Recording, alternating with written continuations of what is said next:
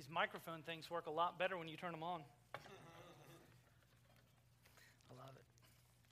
We are concluding our series in Matthew chapter 10, Jesus' sermon on mission. And we've talked for the last several weeks as we've walked through Matthew chapter 10 that Matthew has written his gospel in such a way that there are 5 specific sermons. Everybody knows the first and most famous, the Sermon on the Mount. You can turn your cheek, walk the extra mile. Nobody knows Jesus' sermon on mission. So one of the things that breaks my heart is a group of Bible-believing Christians who want to do the things that God wants us to do. Why is Matthew 10 not as famous as Matthew 5 through 7? Because Jesus calls us to mission. And so over the last several weeks, as we've been talking about the way Matthew breaks down chapter 10, he begins by giving his disciples travel instructions. He tells them where to go and how to do it. So he gives very specific instructions. Don't pack any bags. Go to these towns, not to these towns. And here's the way I want you to do it. He continues on by not just telling them about their travel instructions, but he warns them that trouble will be coming. People will not be responsive to the message. And as time continues to grow and the Christian faith begins to expand, there will be hatred. There will be persecution. There will be bad things that happen. And he says, in spite of the trouble, I want you to trust me so much that you will allow me to put you in dangerous situations. I'm a dad. I've got 4 kids. And so when they're standing up somewhere high, we went to Crowder's Mountain Friday, climbing down the rocks, and the little boy's up there, and he's like looking at the cliff. And I'm saying, jump to me. He's like, it's dangerous. But there's trust, that we're willing to put ourselves in situations where we will trust God even when he says that there is trouble. And you have to ask yourself, you came to church today to be encouraged, to hear a word from God. How many of you want more trouble this week? Anybody have enough trouble this week? Say, all right, it's done. My trouble bucket is full. I don't want any. And now you're saying Jesus wants to give me more trouble. No, thank you.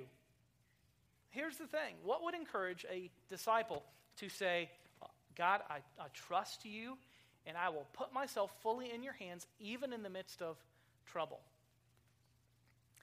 It's because for a true disciple, our trust in the midst of trouble is because the gospel is our treasure. The gospel is our treasure.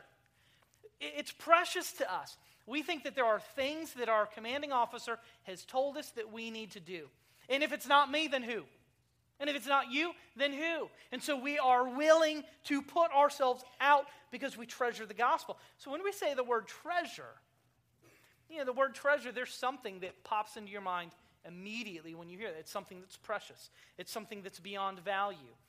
For some of you, it might be something sentimental that's not really worth a whole lot. If you put that thing up for sale in your garage sale, somebody might not give you much for it.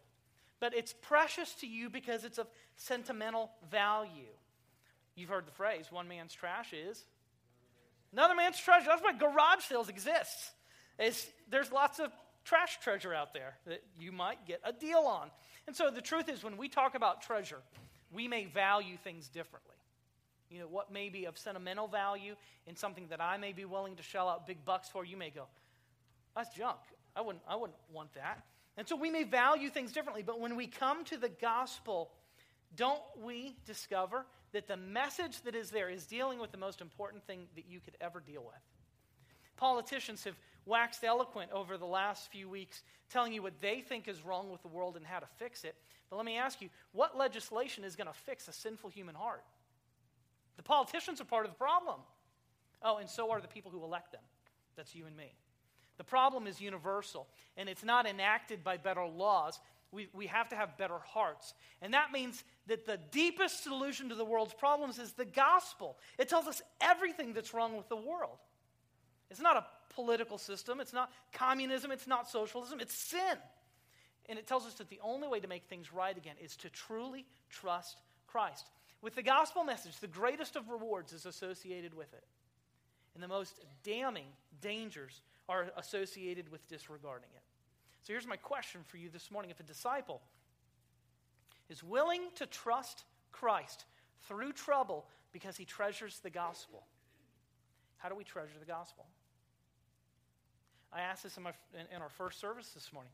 If we had an entrance exam this morning, a one-question quiz for you to get in the door of the church, and we asked the question, this week, how did you treasure the gospel? And if you can't answer that in 10 seconds or less, you don't come in. How many people be in church here this morning? I'm not saying, did you appreciate the gospel this week? I'm not saying, did you believe the gospel this week? I'm saying, did you treasure it? Did it make one hill of beans difference in how you live this week? Did you treasure the gospel? And we hear that question, we ponder, we cross our leg, treasure the gospel. We'll find this morning in our passage that the Bible gives us 3 very simple answers on how we can treasure the gospel. So if you don't have a copy of the scriptures, there should be a pew Bible in front of you. Page 724 is where we're going to be. Matthew chapter 10, we'll start in verse 32 and go to the end of the chapter there.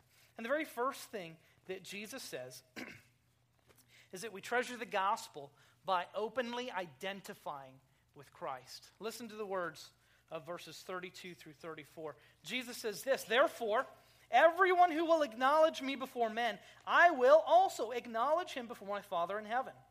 But whoever denies me before men, I will also deny him before my Father in heaven." It starts off with a unique word as Jesus is telling us to openly identify with him. He says we have to acknowledge him. Now, the word for acknowledge is a Greek word called homologeo. It means to confess. Homo, the same, logeo, to say the same thing. We say the same thing that God says about Christ. We say the same thing that God says about sin. We say the same thing that God says about us, that we're sinners, and apart from Christ, there's no hope for our relationship with God to be made right. Our world is broken, and we helped break it. Like a kid with a brand new toy on Christmas. We got it, we played with it, we broke it, and now we want to fuss when it's really our fault. And so the Bible begins by telling us one of the ways we openly identify with Christ is confessing, saying the same thing, to affirm or to agree with. And this is not simply just go, well, yeah, I believe that. Because we could take our best, most studied Sunday school teacher today and put him in a Bible quiz against a demon, and he would lose every time. Because the demons know, they affirm the truth, they just don't believe it, they don't confess it.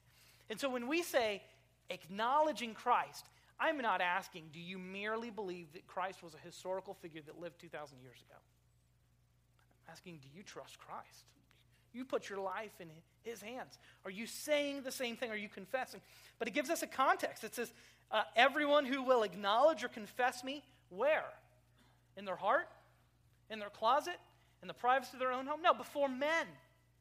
It says we have to confess him before men. There must be some kind of public acknowledgement. Listen, if you tell me you're on a football team, and I never see you wear the jersey, I never see you get on the bus, and when I show up at the game, I don't see you on the sideline, what am I going to believe? You're not on the team. And we've grown up in a culture that's so anti-institutional, we actually tell people, you can be a fine, everything's cool with you Christian and not go to church. Really? Really? So the church that God formed with his own blood, the institution that he calls his bride, that he planned from the foundation of the world, is so irrelevant that it has no bearing on your Christian life. Okay? I think I'm going to go with Jesus on that one.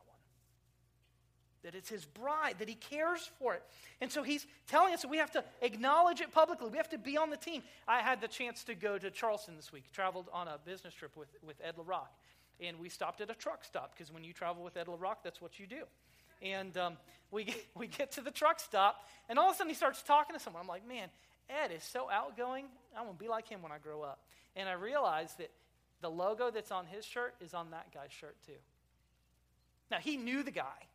But even if he didn't know the guy, there would be a sense of camaraderie because they're on the same team. And that's what Jesus is saying. We have to openly identify with him. We have to do it publicly. Listen to Romans 10:9 and 10. If you confess with your mouth that Jesus is Lord and believe in your heart that God raised him from the dead, you will be saved. For with the heart one believes and is justified, and with the mouth one confesses and is saved. Not with the mind, internal, private, and secret, but with the mouth, loud, outgoing, and public. And so there are 2 ways, Christians, that we confess Christ. And as a group of Baptists, The first way that we confess Christ is through baptism.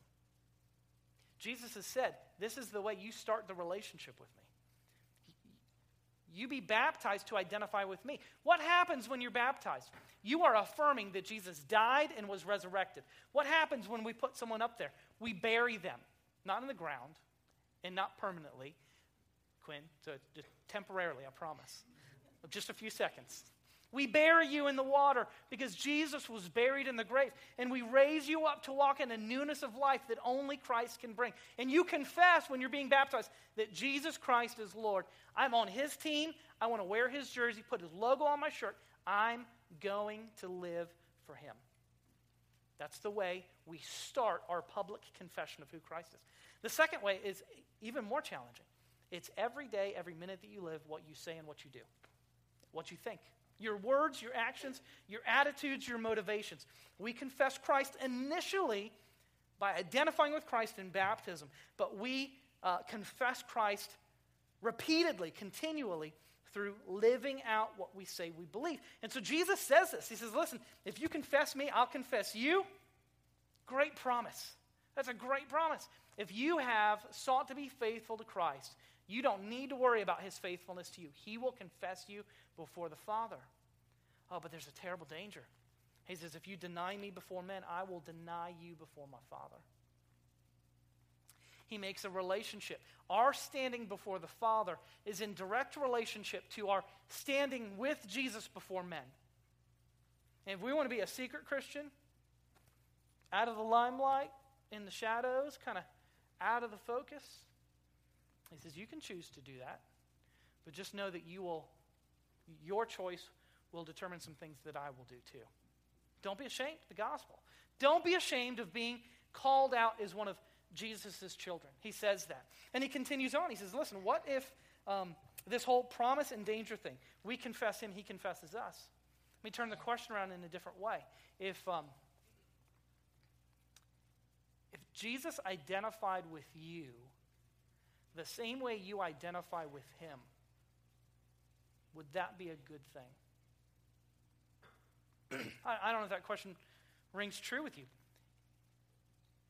If you're lackluster in your affection for Christ, and he says, okay, I see how you want it.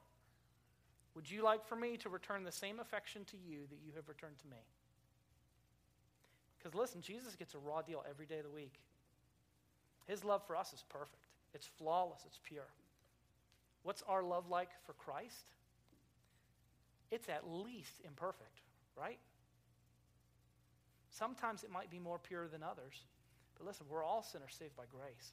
We all drop the ball. We're all in need of continual confession and repentance and trusting in Christ. And so there's a danger here in denying him. And you go, I would never deny Jesus. Listen, friend, it's possible to deny him without directly lying, without just saying outright renouncement. If you see that Christians who stand up for the faith don't get promoted at work and you really want promoted, so you're going to downplay your Christian faith, you've denied him. You may not be like Peter who says, I never knew the man, and then the rooster crows. You may never lie like that, but you may pad things and you may cast yourself in different lights to different people because you don't want people to think that you're like weirdly religious. Yeah, I got Jesus, but I'm not weird. We need more weird people. We need more people that are really sold out. And so he's saying, be careful.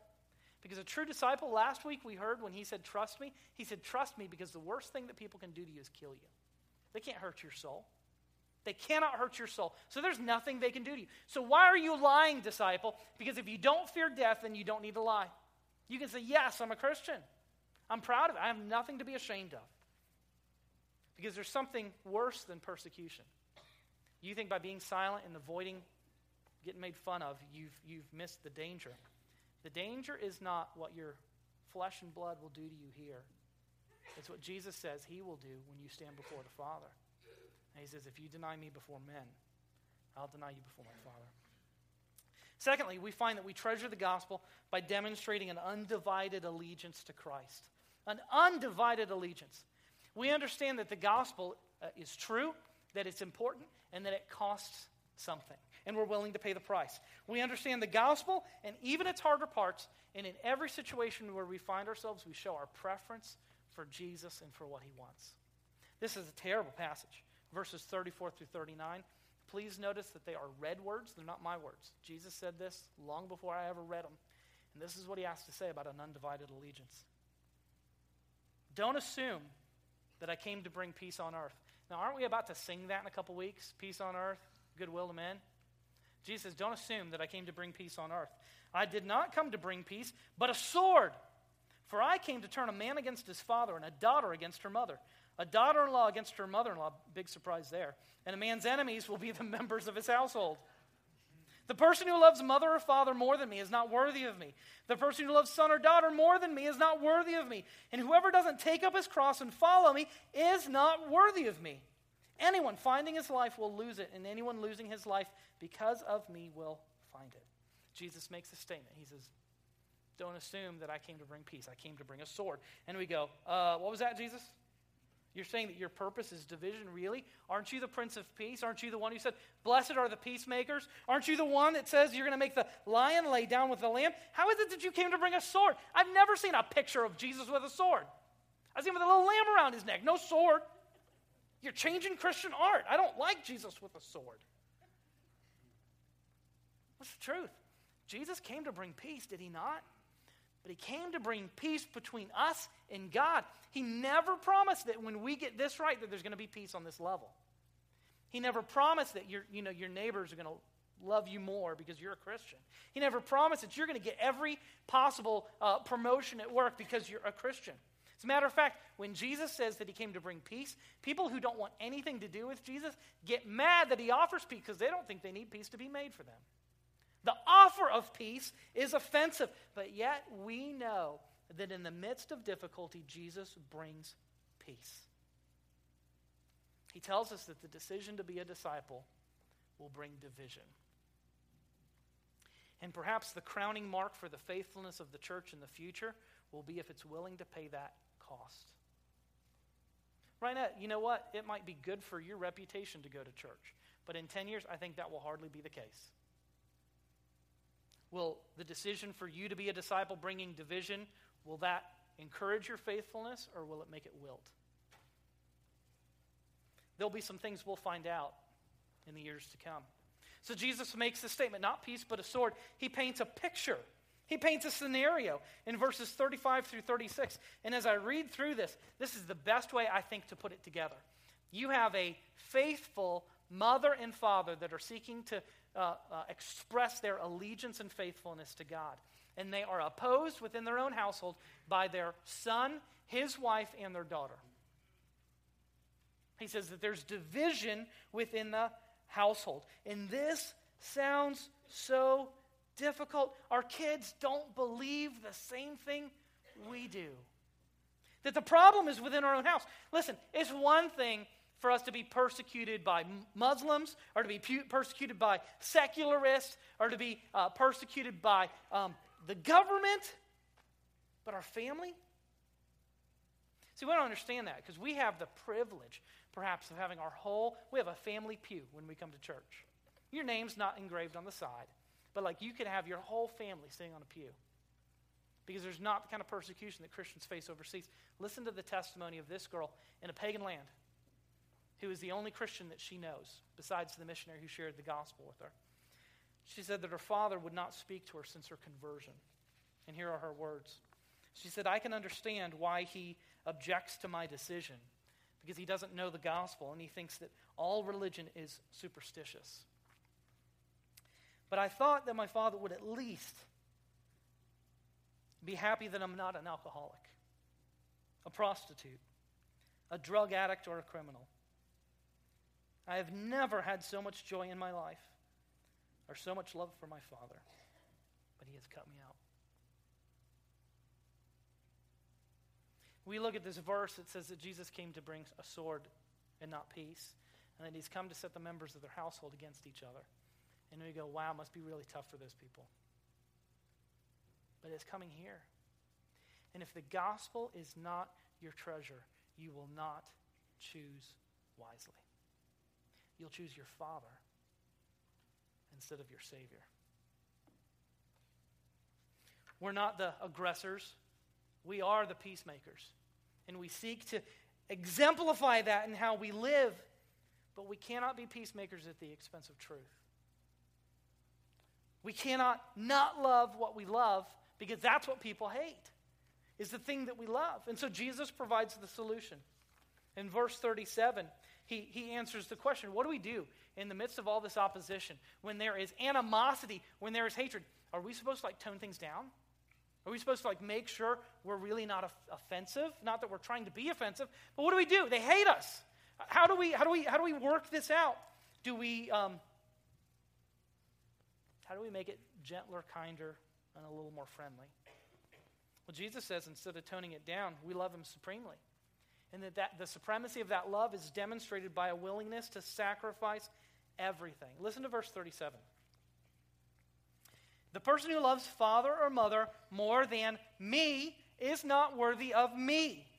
The person who loves son or daughter more than me is not worthy of me. And whoever doesn't take up his cross and follow me is not worthy of me.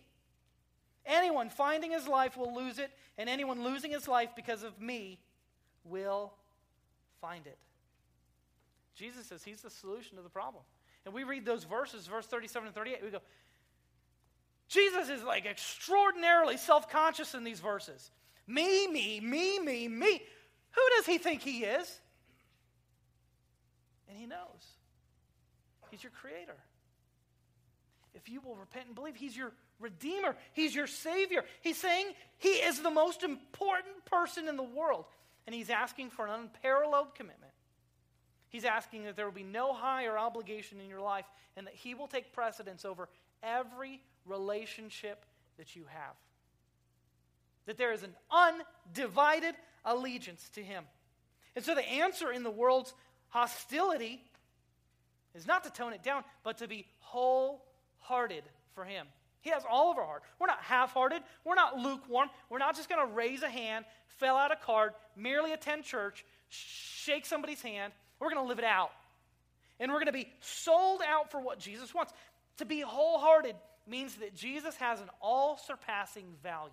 So you know what that means? It means you go home today, you get out a piece of paper and a pencil, and you write down everything that you possess, and you try to figure out what it costs. And in this column over here, you put Jesus, and you figure out which one's worth more. You know what it's going to be? Every time. This column over here. He is all-surpassing. And for some of us, Jesus doesn't even surpass our desire for a new car. We'd rather have a new car than Jesus. And you hear Miss Elaine share this beautiful story about a simple guy who rode a bike and saved up $56,000. We don't know that he ever made $50,000 in 1 year. You know, he tinkered with bikes and motorcycles.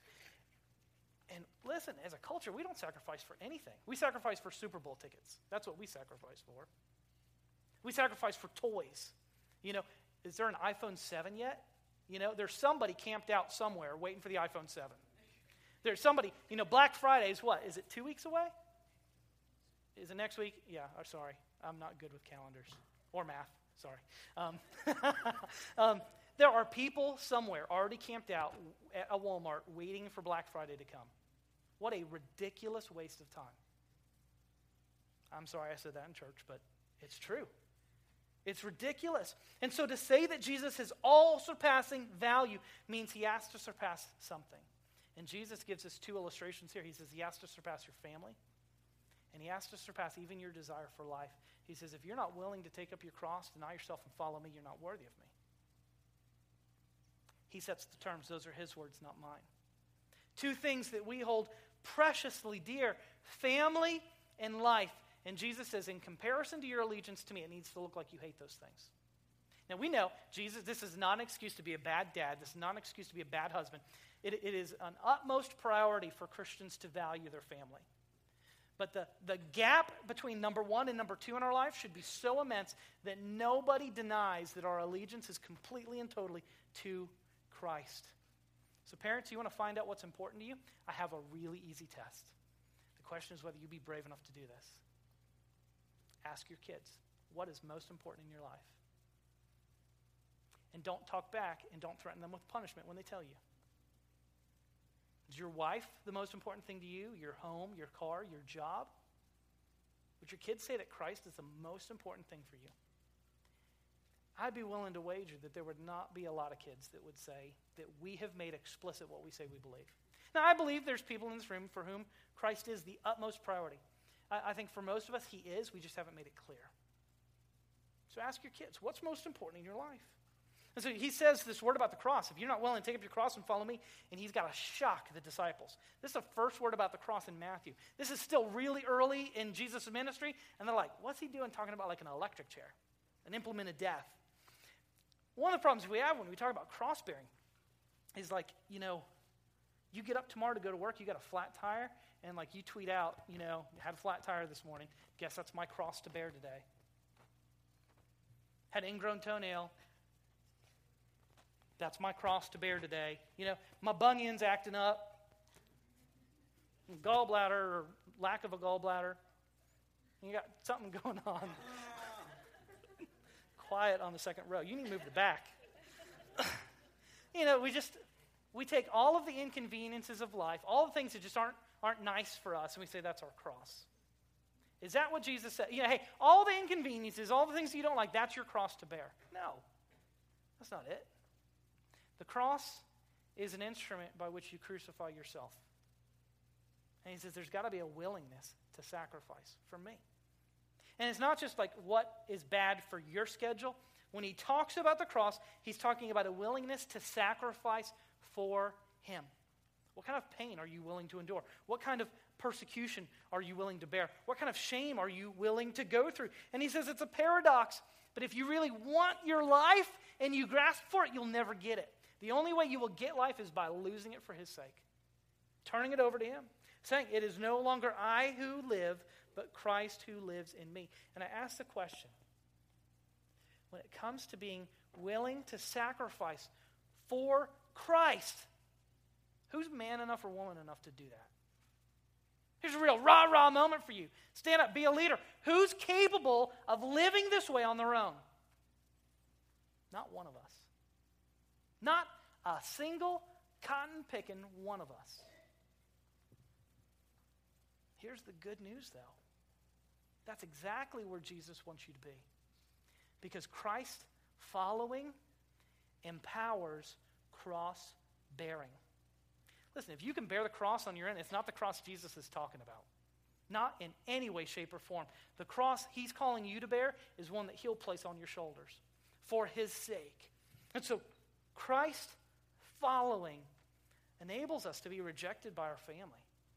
It helps us to be faithful to the point of death because his Spirit will give us the power to follow him.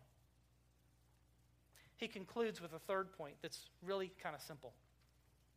He's talked through all this stuff about openly identifying with him and being undivided in our allegiance to him, above our family, above our own life. And he concludes his second sermon, his sermon on mission, by calling a little team huddle.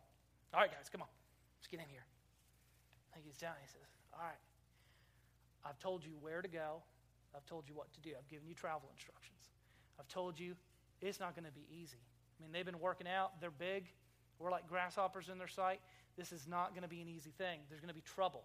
You got it? Trouble, capital T. You prepared? Yes, you are. I'm going with you. In spite of all the trouble, I need you to trust me. And I need you to treasure the gospel. And so here's the last instructions before we go out and take the field. You see who's on the team? Be nice to each other. Y'all need each other. It's a hard world out there. And we're going to break from our team meeting here, and we're going to go out and we're going to face the opponent, and if we don't stick together, we're not going to make it. That's what he says. He says in his third point that we treasure the gospel by preferring his people. Listen to verses 40 through 42. He says, the one who welcomes you, meaning the disciples, the one who welcomes you, disciples, welcomes me, and the one who welcomes me welcomes the one who sent me. But now he moves on to another group of people. Anyone who welcomes or receives a prophet because he's a prophet will receive a prophet's reward. And anyone who welcomes a righteous person because he's a righteous person will receive a righteous person's reward. And whoever gives just a cup of cold water to one of these little ones because he is a disciple, I assure you he will never lose his reward. He goes through 4 classes of Christian workers. The apostles or the disciples, this prophet, this righteous person, and then these little ones. He's a disciple. You're giving him a cup of cold water because he's a disciple. He's a little disciple. He's barely gotten out of his discipleship diapers. I mean, he's a little one. He's never going to be asked to teach a Sunday school class. He's never going to be asked to lead anything because he's a baby Christian. And he lists out all these people. And he says, guys, the world out there will hate you. The trouble is coming. Love each other. Prefer each other. You show that you treasure the gospel by preferring his people. So listen, we're human. We gossip, we backbite, we talk about each other. We just call them prayer requests. We say, bless your heart. We do all that kind of stuff. And you know what? That's a great living illustration of how to be a pagan unbeliever. Doesn't the world do all that junk? It says, listen, take care of your spokespeople. Your pastors, your Sunday school teachers, your small group leaders. Show them honor. A righteous man, somebody who's a good guy, a good lady. Receive them. Be hospitable to them. The prophets, the little ones. And when he says hospitality, he's not just talking about baking them brownies. Okay? He's not just talking about hospitality. Hospitality in the New Testament usually meant financial and physical support. Paul was a tent maker. When he went to a city to preach, he needed a place to stay, needed a base of operations. Someone took him in. That's hospitality. And so it's saying not just simple, casual, unconscious, but a sacrificialness to it. So what's your attitude to Christ's followers? What's your attitude to God's workers? Because you show that you treasure the gospel by how you treat them. And I love it because he says, whenever you show kindness to these people, you show it to me. He says, if you receive the disciples, you receive me. And if you receive me, you receive the one who sent me. So here's the cool thing. There's always got to be a balance of people who speak and people who support, people who go and people who send, people who work and people who give. You may never be the person who gets to go to a place to lead in a gospel endeavor, but you can support. And he says, even by giving a cup of cold water to a little bitty disciple, you get the privilege of being a full participant in gospel mission because you're supporting the work as it goes. You may yourself never be a goer. That may not be the role that God has for you. I hope that it is. It's a cool thing, but it's a cool thing to be a sender too. And not just like an unconscious sender, but a specific sender. It says this, that God cares about his mission. How do we know this? Because even when you give a cup of cold water in his name, he notices, and the Bible promises, he rewards. Mission is not a man-made idea. God is the one who sends them out, and he's the one who watches rewardingly. God is a missionary. He came to a foreign country called Earth, wore our clothes, took on our flesh. He's a sending God. He's a going God. He's in motion. He plans, he purposes, he strategizes, and he does. And the reason we give a rip about missions is because Jesus does. And he says the job's not done. It's not going to be easy, but I promise to go with you and reward everyone along the way who helps you. Do you want to be a missionary Christian? You want to be a missionary disciple? If you do, you treasure the gospel, and you make it clear to a watching world. Let's pray. God, we thank you for this day. Challenging words. You tell us to make the gospel more important than our family and even our life. And I hear these words and I just go, oh God, I have to say this, and it seems so impossible to achieve. Then God, I remember that that's exactly where you want us to be. Completely dependent upon you and your power to fulfill your commission. So God, help us to dig deep. Help us to really say that we want you to be the Lord of our lives, that we demonstrate it clearly to a watching world, that we treasure the gospel and that everybody knows it. In Jesus' name we pray. Amen.